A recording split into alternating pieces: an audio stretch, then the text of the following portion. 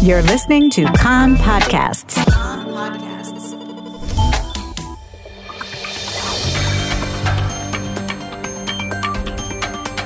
You are listening to the English language news of Kan, the Israeli Public Broadcasting Corporation. Good afternoon. It's 2 p.m. in Israel, Wednesday, September the 27th, 2023. This is Nomi Segal with the top news at this hour. It's been cleared for publication that the Shin Bet thwarted an Iranian attempt to carry out terror attacks in Israel, including targeting public figures. Security forces arrested 5 alleged members of the terror network, 3 Palestinians and 2 Arab Israeli citizens, a 23-year-old Nazareth resident and an 18-year-old resident of Mukeble. The investigation found that the suspects received directives from a Jordanian element who was acting on behalf of Iranian security sources. They were directed, among other things, to help smuggle weapons into Israel and collect intelligence on individuals with security protection and prominent public figures. They were also directed to set fire to cars of Israeli citizens and did so in Haifa about 3 months ago. Palestinian sources report exchanges of fire between Israeli security forces and gunmen in Tulkarm. The clashes erupted after the arrest of a wanted Palestinian. The IDF spokesperson, Rear Admiral Daniel Hagari, says that Hamas is using terror along the Gaza border fence to try to improve the economic standing of residents of the Strip. He said the IDF will not allow the disturbances to be turned into a pressure tactic on Israel. He also stressed that the IDF will deal with terror along the fence and that any act of terror also in Judea and Samaria will be met with a forceful response. The IDF last night struck Hamas positions in the Gaza Strip in response to Palestinian rioting along the Gaza border and the launching of incendiary balloons toward Israel, which set fires.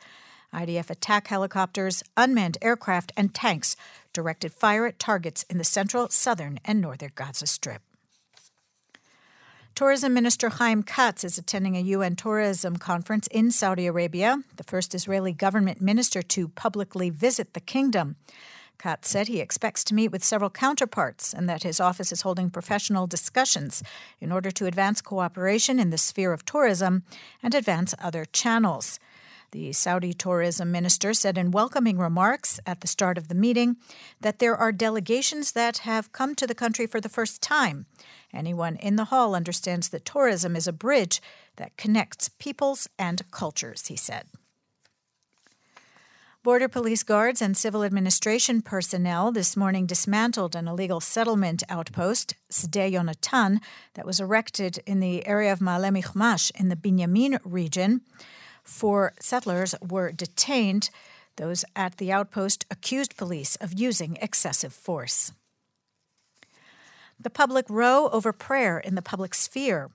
The Tel Aviv municipality says that at this juncture, the mass prayer service that National Security Minister Itamar Ben-Gvir has called for Thursday at Dizengoff Square is illegal because the government minister did not request a permit for the gathering. The municipality added that if Ben-Gvir should submit such a request, the city cannot approve it because the Kaplan Force, the anti-judiciary protest movement, has already secured the same space for its own protest event and prayer service. A Kan reporter says police are readying to secure the events with the deployment of hundreds of officers under the command of the head of the Tel Aviv District Police. Prime Minister Benjamin Netanyahu last night conveyed reservations over Ben-Gvir's plan to hold an evening prayer service in Dizengoff Square, saying that after the difficult event on Yom Kippur, the most important thing is to calm tempers. I expect public leaders to act responsibly.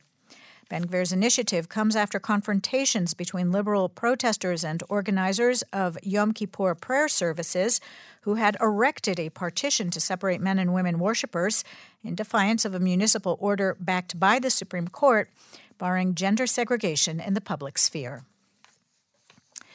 Violence in Arab society. A Haifa resident in his 50s was gunned down by 2 masked assailants who blocked his car while he was driving on Gesher Paz and sprayed him with bullets before fleeing. His death brings to 181 the number of murders in Arab society since the start of the year. Israeli goalie Danielle Peretz had a successful debut for Bayern Munich as the team defeated third-tier Preußen Münster 4-0 in the first round of Germany's Cup tournament. Peretz made a save in the 16th minute. And the Israel Antiquities Authority archaeologists have discovered a well-preserved Hellenistic bronze mirror in a dig near Jerusalem. The artifact was found in a burial cave believed to belong to a Greek woman who accompanied the armies that arrived in Israel over 2,000 years ago. The weather outlook, no significant change tomorrow. Warmer with unseasonably high temperatures over most of the country. Maximum temperatures in the main centers, Jerusalem and Tel Aviv 30, Haifa 28, Beersheva 34, and in Eilat going up to 38 degrees Celsius. That's the news from Kan Reka, the Israeli Public Broadcasting Corporation. Join us at 8 p.m. Israel time for our one-hour news program. You can tune in at 101.3 FM, the Kan website, and the Kan English Facebook page.